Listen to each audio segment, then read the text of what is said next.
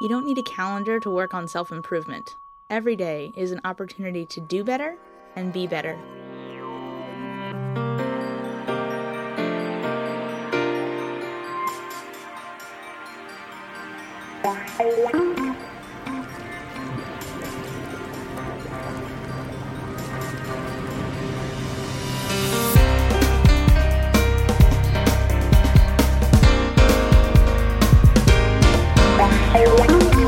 Hello, and welcome to this week's iRise podcast. I'm Mandy Curry. It's weird. Mandy's two E's, Curry's I-E. And I am here as the host of iRise podcast, and I run Phoenix Counseling of the Palm Beaches. Here at iRise, we cover everything from the daily mundane bullshit, all the way to the tragic that we hope only happens once, to the taboo and kinky that you do not feel comfortable talking about around the water cooler. Send me your emails at askmandy@irisepodcast.com. We are lucky enough to be recording at Rain Soundworks Recording Studio. I'm glad you're back. I missed you.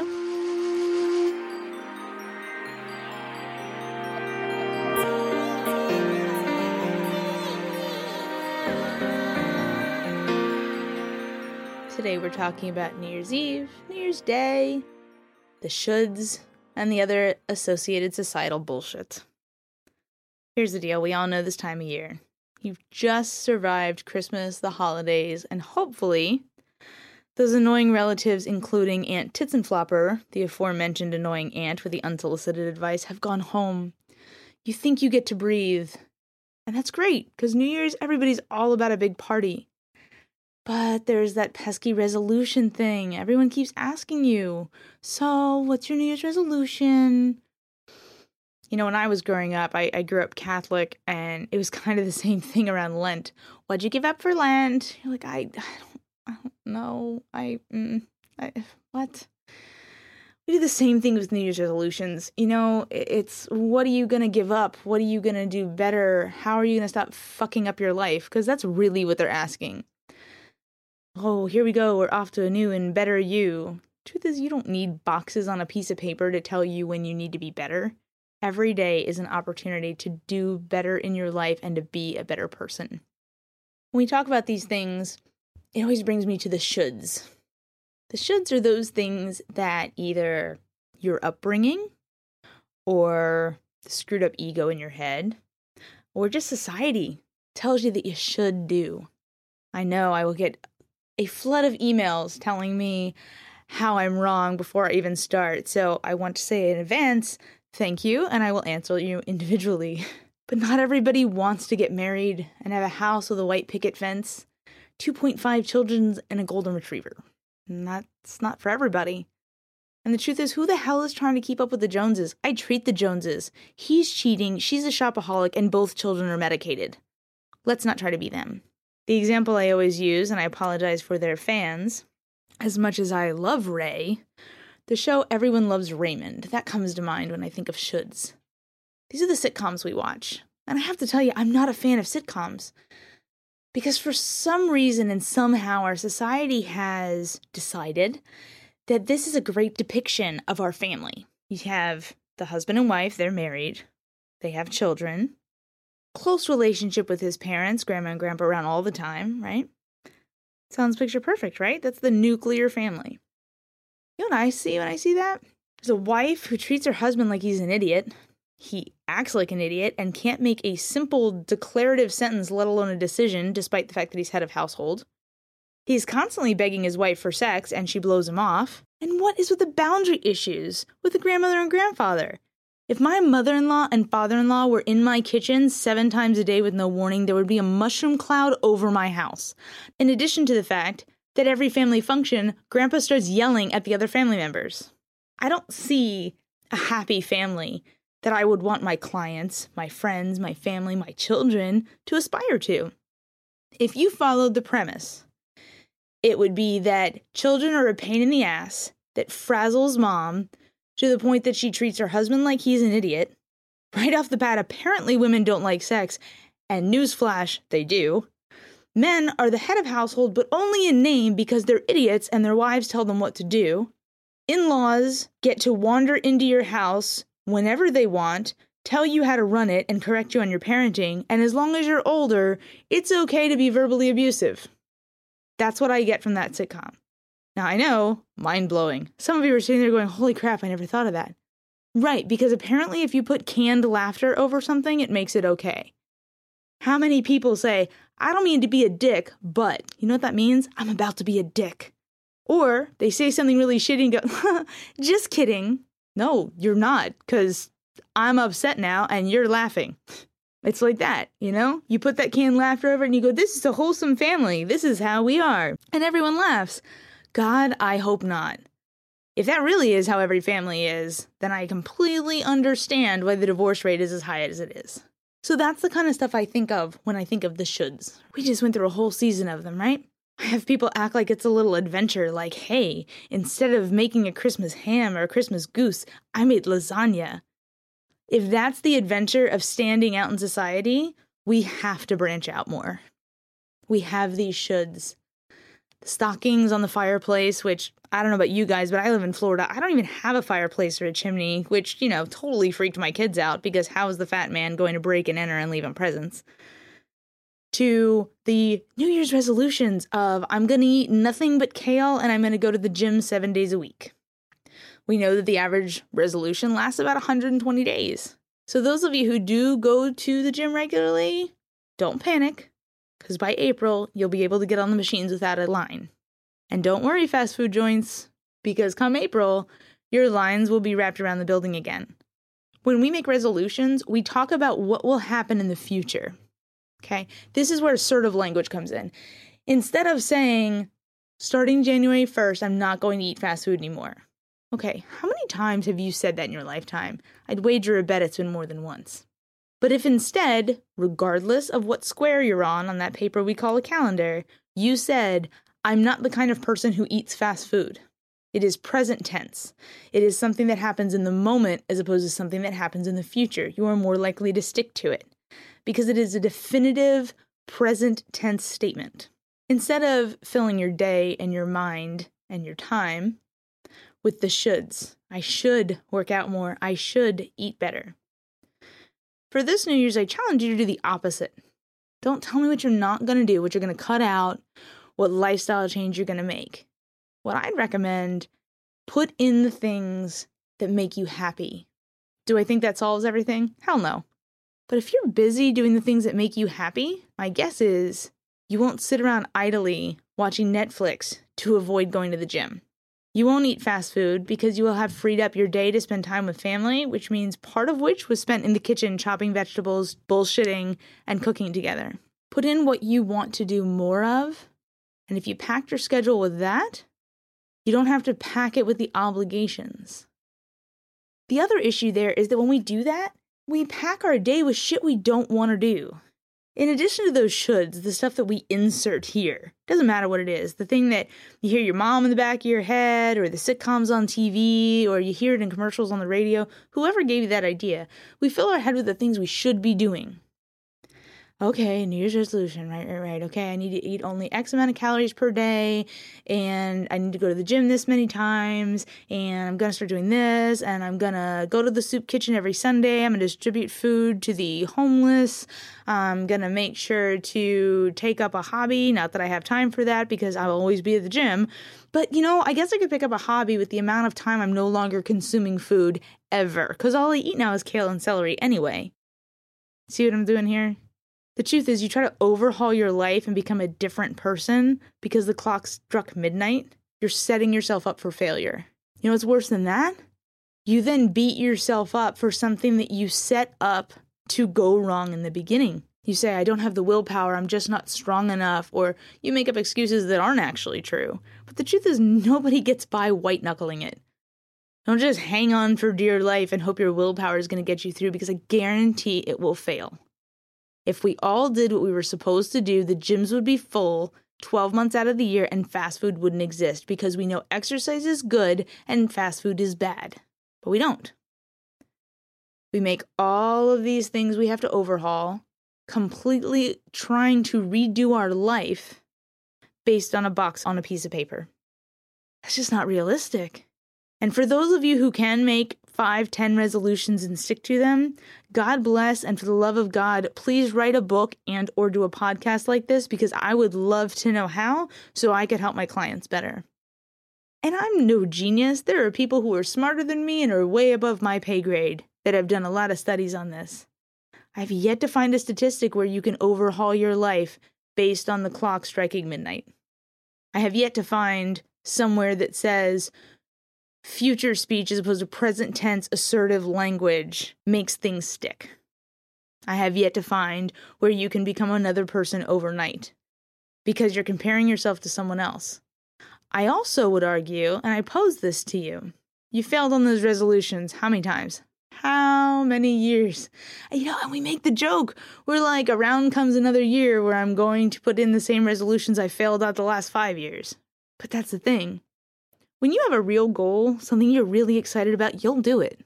When you have a resolution that every year you don't do, you need to ask yourself, am I doing this for myself at all? Do I really give a shit if I want to lose weight? And the truth is, maybe you really do. Sometimes it's okay to say that you don't, though. I never look at the cover of a women's fitness magazine and go, wow, I want to look like her. I look at that and think, she looks great, but I really like having the occasional donut. It is not worth it to me to be a cranky bitch because I haven't had a carbohydrate in 6 months to look like that. Because people think if I just lose weight, I look like that underneath. I'm sorry. No, you don't. That person only look like that because they trained to then be on the cover. We've all heard of that, right? When we see action movies, they do the shirtless scene, usually, by the way, shot at the beginning of the filming, because that's when he looks like that. A couple months or weeks or months into filming, he doesn't look like that anymore. Those shots are done at the beginning, and then God forbid they have to reshoot it. They have to postpone it so that the trainer can come in and work with him so that he can match the shot they did before. People who lose weight don't even look like that. The amount of dedication that it takes to look like that is way more than the average person realizes. You could be the same size as that person and not look like that with your shirt off. I never see that and think, wow, I want to look like that. I look at that and go, wow, way to go. Good dedication to the game, yo. Not me. Not my thing. I want to be healthy. I want to be able to chase my kids around. I like to not be winded on the staircase because it's embarrassing. Does that mean that I want to do what they do? Absolutely not. It's okay to say, I want to be more healthy or I want to exercise. It's also okay to say, but I don't need to lose 50 pounds and I don't care what Aunt Tits and Flopper says. It's okay to say, I'm willing or I'm unwilling. I'm willing to do what it takes to do to meet that task, that goal. But I would just say, and I'd caution you against making your goals what somebody else tells you to do. And again, there are people a lot smarter than me. I'm not running a study here, but I will tell you anecdotally, the people who don't reach their goals are the people whose goals are from someone else. External motivation is not a thing. Well, I should rephrase. It's a thing, but not something that keeps anyone going long term. Whether you're talking about a diet plan, whether you're talking about your career, whether you're talking about sobriety, whether you're talking about learning, scholastics, education, anything like that.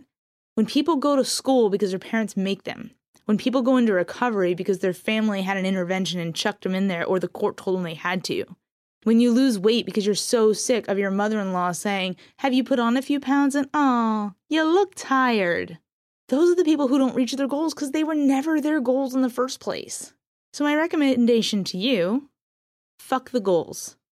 Light the stupid-ass list on fire because God love you, you just got through Christmas and you don't need to write a list of obligations a week later.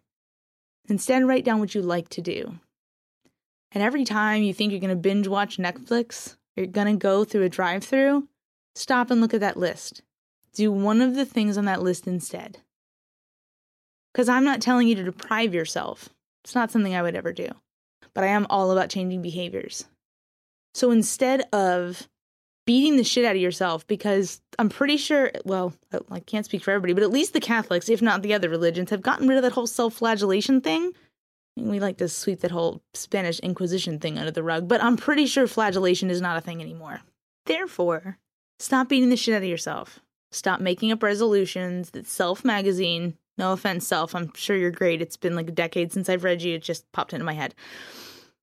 Stop using the resolutions that they've given you. Stop using the resolutions of your friends, family, and people that, I've got to be honest, you don't take advice from the other 364 days a year. Why the hell are you listening to them now?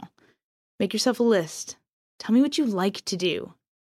Anytime you're going to do one of those shitty things you don't want to do, instead of deprivation, fill it with one of the things from the list. Now, this is where we go back to that priority thing, where if you give me bullshit that's not really a priority, it doesn't work. You say, I'm going to spend more time with my kids, but the idea of spending more time with your kids makes you want to go walk into traffic, then don't put that on your goddamn list. But if you've desperately been trying to finish the same novel for months and you've been stuck on the same chapter because you won't give yourself 10 minutes, do that instead of drive through. Because you've told yourself, well, I have to eat, but I don't have to take care of myself and relax. Read the damn book. I don't care what the show is. Most of mine are either stand-up or cartoons because it's what makes me happy after a day of listening to basically Lifetime movie, trauma, and tragedy all day long.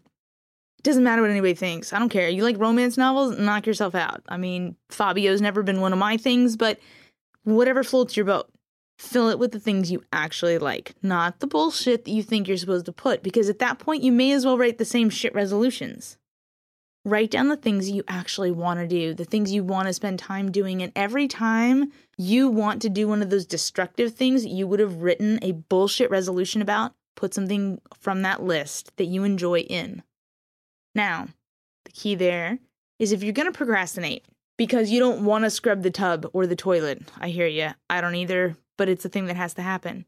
Instead of putting it off by watching TV, instead of smoking a blunt or grabbing a handle when you're trying to remain sober or at least cut back, wherever you are in that journey, fill that with those good things.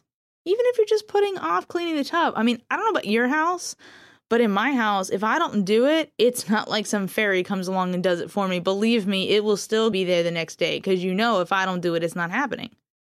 So instead of putting it off by watching Netflix or doing whatever you shouldn't be doing, all right, well, you clearly need a break. Go read the book. Go do whatever it is you want to do. But stop beating yourself up. Stop making goals based on what somebody else told you they're supposed to be. Because truthfully, there's probably some shit you do want to change. You know, there's some stuff you do want to work on. In my case, I really struggle to relax. Even when I have time to relax, I feel guilty. I feel like I should be doing something else. Suddenly, I feel the need to, scrub the grout with a toothbrush. Why? Because I have 30 seconds to myself? My mental health is just as important as the grout. I dare say more important than said grout. But I still struggle with that. So that's one of the skills I need to learn this year. So when I have my downtime, instead of doing what I like to call puttering, where I pick up objects and move them from one side of the room to the other so I can feel like I'm being productive because I don't want to scrub the tub we talked about, I need to learn to relax. So that's one of the things I'm going to be doing this year. Making a list of things I want to do, and when it's time to relax, actually doing them. If I feel bad about it, I feel the need to beat myself up about it, I'm going to sit down and write about it. Why do I feel that way? Lots of reasons. I could blame mom and dad and lay on a black leather couch and tell you all the reasons why. But the truth is, all it really boils down to is we're in a society where productivity is king. What did you do today? What did you produce today? Somebody says, what did you do today? How many people go, oh my God, I'm just so busy. So instead of doing that, I'm going to take a seat. All right, why do I feel that way? Let's talk about it. And by talk about it, I mean I write it out most of the time. And I'm going to work on relaxing. My relaxation time has absolutely nothing to do with the gym, has nothing to do with my diet, has to do with teaching my brain that it's okay to relax. Because how else am I going to be able to sit here and talk to you, my dear, about the things that could be helping you? If I don't take care of me, how am I supposed to help you take care of you? It doesn't just make me a hypocrite, it makes me an asshole. I'd be fairly ineffective if I didn't learn to relax, right? So that's my challenge for you for this coming year. I'm sure lots of you, myself included, told myself, hey, 2018, it's going to be the year. And I'm like, yeah, 2019, shit, didn't I say that last year? Damn it, yes, I did. But the difference is, I don't need it to be perfect. And there's some days where I'm still going to move shit around in a circle because I feel like I'm doing something productive. But I'm going to add in the things that I want to do and the things that I love. And I'm going to stop beating myself up for not doing the shit that I didn't want to do anyway. Because if I did, I would have. Because anybody that knows me knows that I will wake up at 3 o'clock in the morning and go, I'm going to go do this. And instead of people around me going, oh, really? They go, of course you are. I did that when I had my kids. I did that with every degree I've ever gotten. Just like getting my master's in clinical mental health counseling. My significant other woke up in the morning and I said, hey, by the way, I'm going to go back to school. I'm going to go to grad school. I'm going to get my master's. And that person looked at me and went, of course you are. And not in a sarcastic way. So if I can do that, why the hell am I not getting to the gym? Why? Because I hate the gym. I don't like it. It's a bunch of meatheads. People are sweaty. It smells like socks. Don't like it. But I will go to the dojo and bust my ass several times a week because I love those people and because it's a discipline, not just exercise. And I learn something useful that helps my body and makes me feel more confident because I feel like people can't fuck with me. So I just found exercise is something I do for myself instead of to myself. So I was never going to be able to meet that obligation every year of going to the gym 4 days a week because it's not my goal. I don't fucking want to. The older I get, the less I do shit that I don't want to do. I have a limited amount of time and energy, and if I don't want to, I'm not doing it. I challenge you to adopt the same philosophy this year. We're in it together. Thanks so much for being with me. I really appreciate you.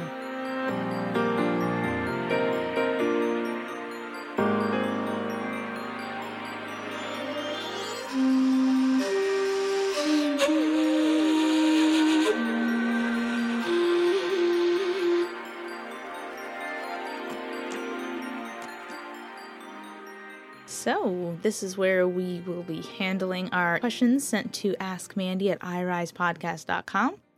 You can do the same, or you can use our web app. If you go to irisepodcast.com and you click on Ask Mandy, again, that's with 2 E's, that's the link at the top of the page. So, our question of the day comes from Xena Warrior Princess. I already love this person. That's fantastic. Dear Mandy, what do you do when your mother and ex-husband have NPD? For those of you who do not speak mental health, that is narcissistic personality disorder. Amongst various other mental challenges. Don't we all? Gray rock, for those of you who don't know, gray rock is where you don't play into people's bullshit and you simply give and dull mundane answers to make them stop speaking. No contact, etc. What are the best coping skills to create healthy boundaries and safety for myself with people I'd like to never see again? Oh, Xena. This is a tough one because you're talking about mother and ex-husband. Let's start with mother. Narcissistic personality disorder is actually pretty rare. Lots of people will misclassify people as narcissistic because they're self-centered pricks. Lots of us are self-centered. It does not necessarily make you a narcissist.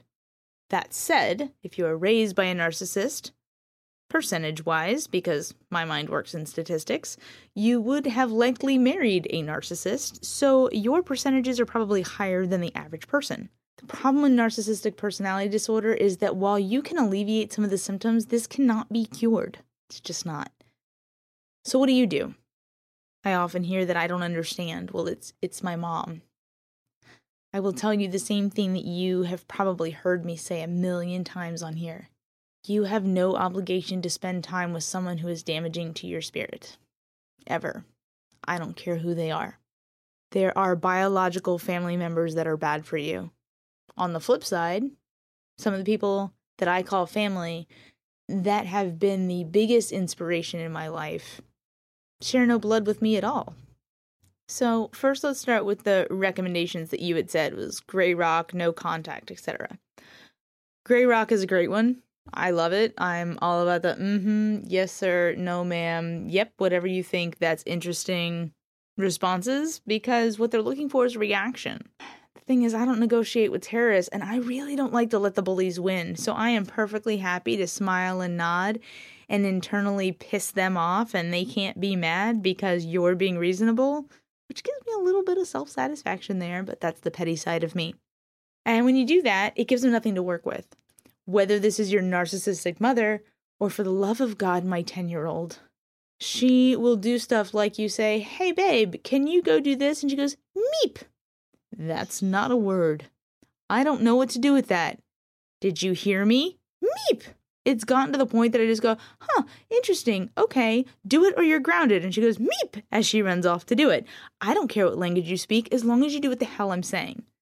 But I don't entertain it. I don't pretend that I understand. I don't discuss it with her. I don't go over, use your big girl words because she's fucking 10. I'm not dealing with a 3-year-old.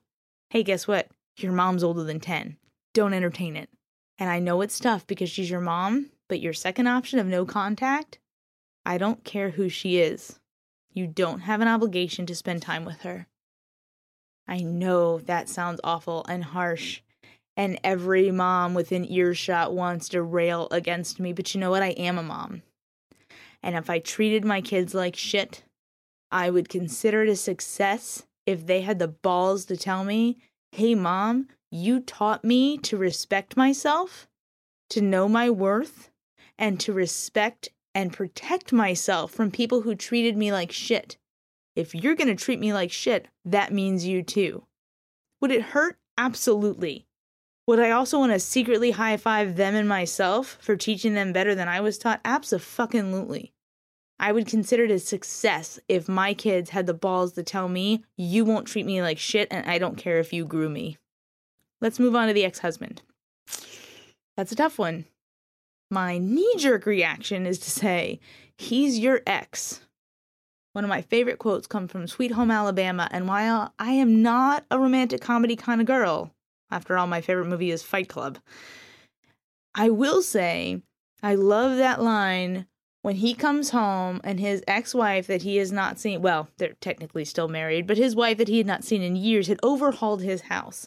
And he opens the fridge and he goes, what is this? Is this light beer?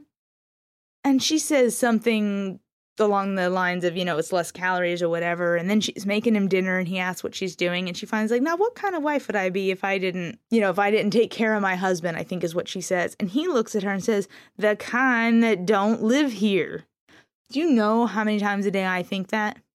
Whether you're dealing with an ex or I've got a significant other or a ex-spouse or a soon-to-be ex-spouse in front of me and they go, well, I have to do the following. No, you don't. Well, he said I have to. Well, he's the kind that don't live there. So my knee-jerk reaction is, why the hell are you dealing with an ex-husband? Now, I don't know your situation, but most of the time when people ask me how to deal with an ex-husband, it's usually because there's kids involved. Why the hell else would you deal with an ex who was narcissistic? I would say run like the building's on fire, but you haven't? So either that's one, a boundary issue because you still put up with your mom, or two, there's kids involved and you don't have a choice. If there are kids involved, I would say this is one of the most difficult situations that somebody could be in. Before I get a flood of emails, I'm sure there's a billion others, but it's the most difficult I can think of off the top of my head. So everybody just cool your tits. To turn your kids over to somebody that you get to leave and they don't sucks. To say, I know this person is a pain in the ass, this person is so difficult that I had to leave them, but because you share their DNA and not a legal document, you are stuck going there one night a week and every other weekend, half the summer, half the breaks, half the holidays, and there's not a damn thing I can do to protect you from them.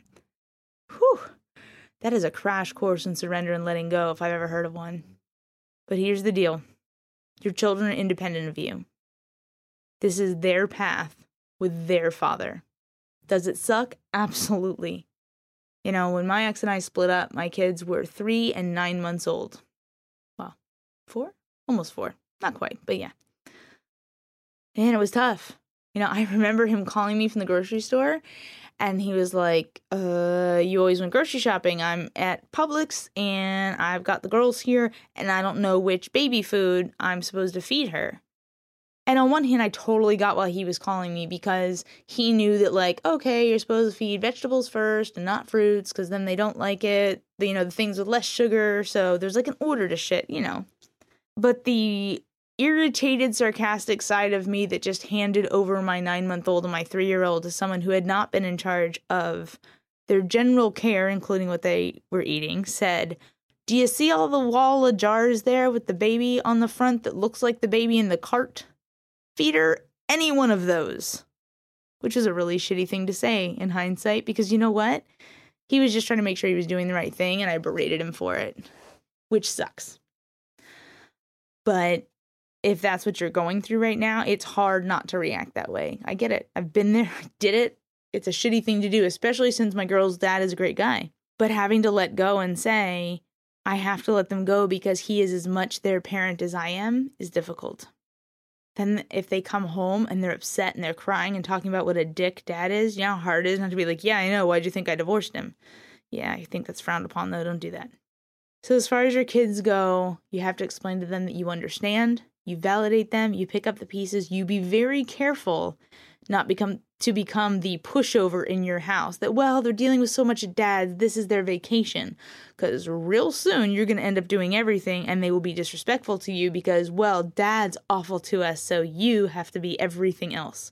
That's not okay either. So with that in mind, you validate them and you tell them, I understand this is hard, but this is your path. This is your father. The universe decided that we are your parents and this is your path for now.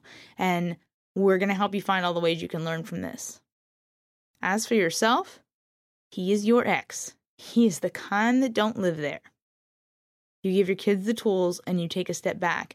You protect yourself because here's the deal. Every time your kids come home, if he truly is a narcissist, they will be freaked out and pissed off and sad and a whole range of emotions that you are not going to want to deal with because you're just excited that they're home and you want to play and you want to have fun. And guess what? They're in a shitty mood because they've been visiting a narcissist and you know what that's like because you were raised by one too. Use that. Let that be the way that you help guide them because you've been through it. And look how fucking awesome you came out. Now, you might have gone and married a narcissist, but you were smart enough to leave him.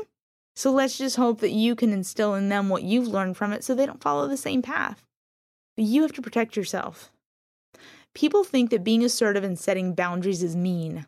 They don't want to say no because that makes them mean. I set boundaries all the time. People say, Mandy, are you mad? Well, no. Why do you think that? Well, you said no. Well, there's only two answers, yes or no. You had a 50-50 shot that I was going to say no. What do you mean am I mad? Just because I say, here's my line in the sand. This is stuff I'll do. This is stuff I won't. I will not be partaking in that. It does not mean that I'm mad. I'm simply telling you what my reality is or what it will be going forward because it is not obviously yours if you think I'm going to do X, Y, or Z. You put those boundaries in place, preferably in writing, based on the fact that there's probably a legal case involved if there are in fact kids because this is your ex. And then, no matter how hard it is, you stick to it. And it sucks. The number of times I've wanted to rescue my kids so they didn't have to be sad or inconvenienced or so forth because he had to work late again. But at the end of the day, he's just doing what he knows he needs to do. He's got to work. He's got shit to handle. I get it. Does it suck for them? Yes. But sometimes you have to set that boundary. And there's boundaries that I have heard about from clients that I have not encountered. I will be totally honest with you. I hear stuff that I'm like, dude, that's fucked up. Now, of course, you can't say that. That's not good clinical talk or so forth, at least according to all that fancy schooling. But at the end of the day, there are times where people tell me stuff where I'm like, yeah, that's really messed up. But that's still their reality. And unless you can prove abuse or neglect, which is really hard, let them go do it. Let them deal with it because that's their path, just like yours was with your narcissistic mother. For you, you set those boundaries in writing, and I don't care if it is the zombie apocalypse. You do not stray from whatever you put in that email. Because while you want to rescue your children, people do not change until it is their problem. I'll repeat that. People don't change unless it is their problem, which in your case means make it their problem. People talk about finance, especially married couples. They'll be like, you don't understand. If I don't pay his car insurance, he won't pay it. Well, the first time he gets pulled over, fined, has to take classes or whatever else, pay the reinstatement fee because he got a ticket, because his insurance lapsed, he won't do that shit again. But as long as you're going to bail him out, why would he fix it? It is so hard to sit across a desk and tell a parent to let their child fail, to let their spouse fail. It blows. But that's how people learn. If you keep saving them, if you keep enabling them, nothing gets better. They have to figure it out. That means you have to let them take their path and you have to let him fuck it up. Instead of you rescuing them and fielding 500 comments, questions, and concerned about how dad's an asshole, let them ask him, Dad, why are you being an asshole? Let him field those conversations. At the point in which you think it is physically or mentally detrimental, and please understand, I am not telling you that if that's the case to just let it go and, well, Mandy said it's your path. If you truly think it is physically or mentally, emotionally, any of the above detrimental, that's a whole nother conversation.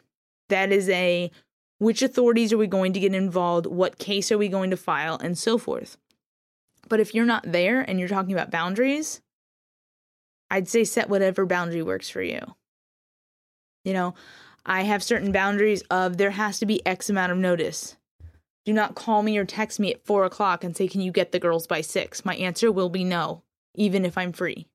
Because I have to set the boundary that your emergency does not dictate mine. Of course, I'm not a total asshole. If somebody fucking died, I'm going to go get the kids. But that better be the exception and not the rule. The other thing is, I know that if my kids get sick in the middle of the night, I can't reach their dad. He puts his phone on do not disturb while he's asleep. Because he works long hours, and when it's time for sleep, he needs everything turned off. That means if at 3 o'clock in the morning one of the girls gets sick, I am on my own. That's okay. That is his boundary. I don't do that because I'm a spaz, and I worry too much, so I want to know that he'd be able to reach me. But the truth is, he's right.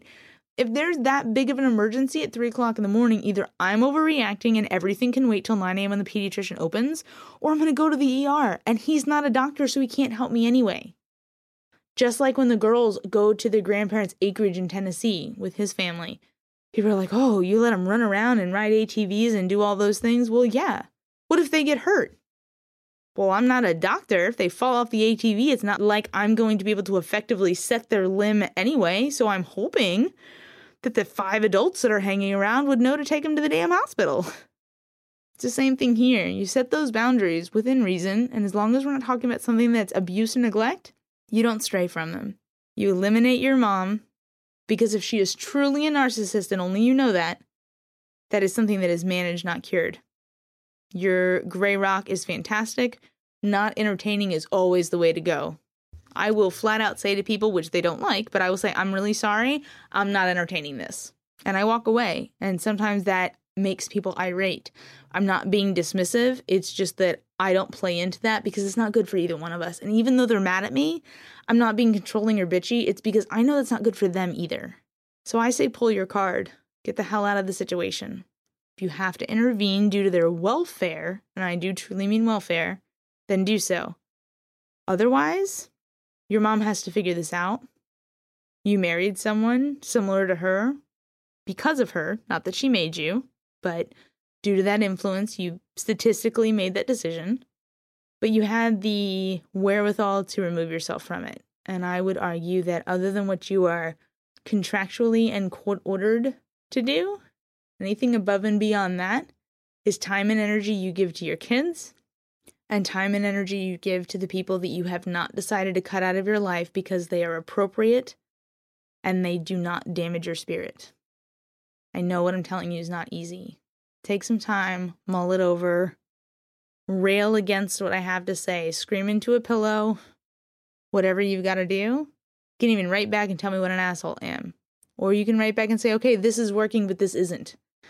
I love follow-up questions because the thing is, nothing can be solved in a 5-minute answer to an email. Well, I wouldn't say nothing.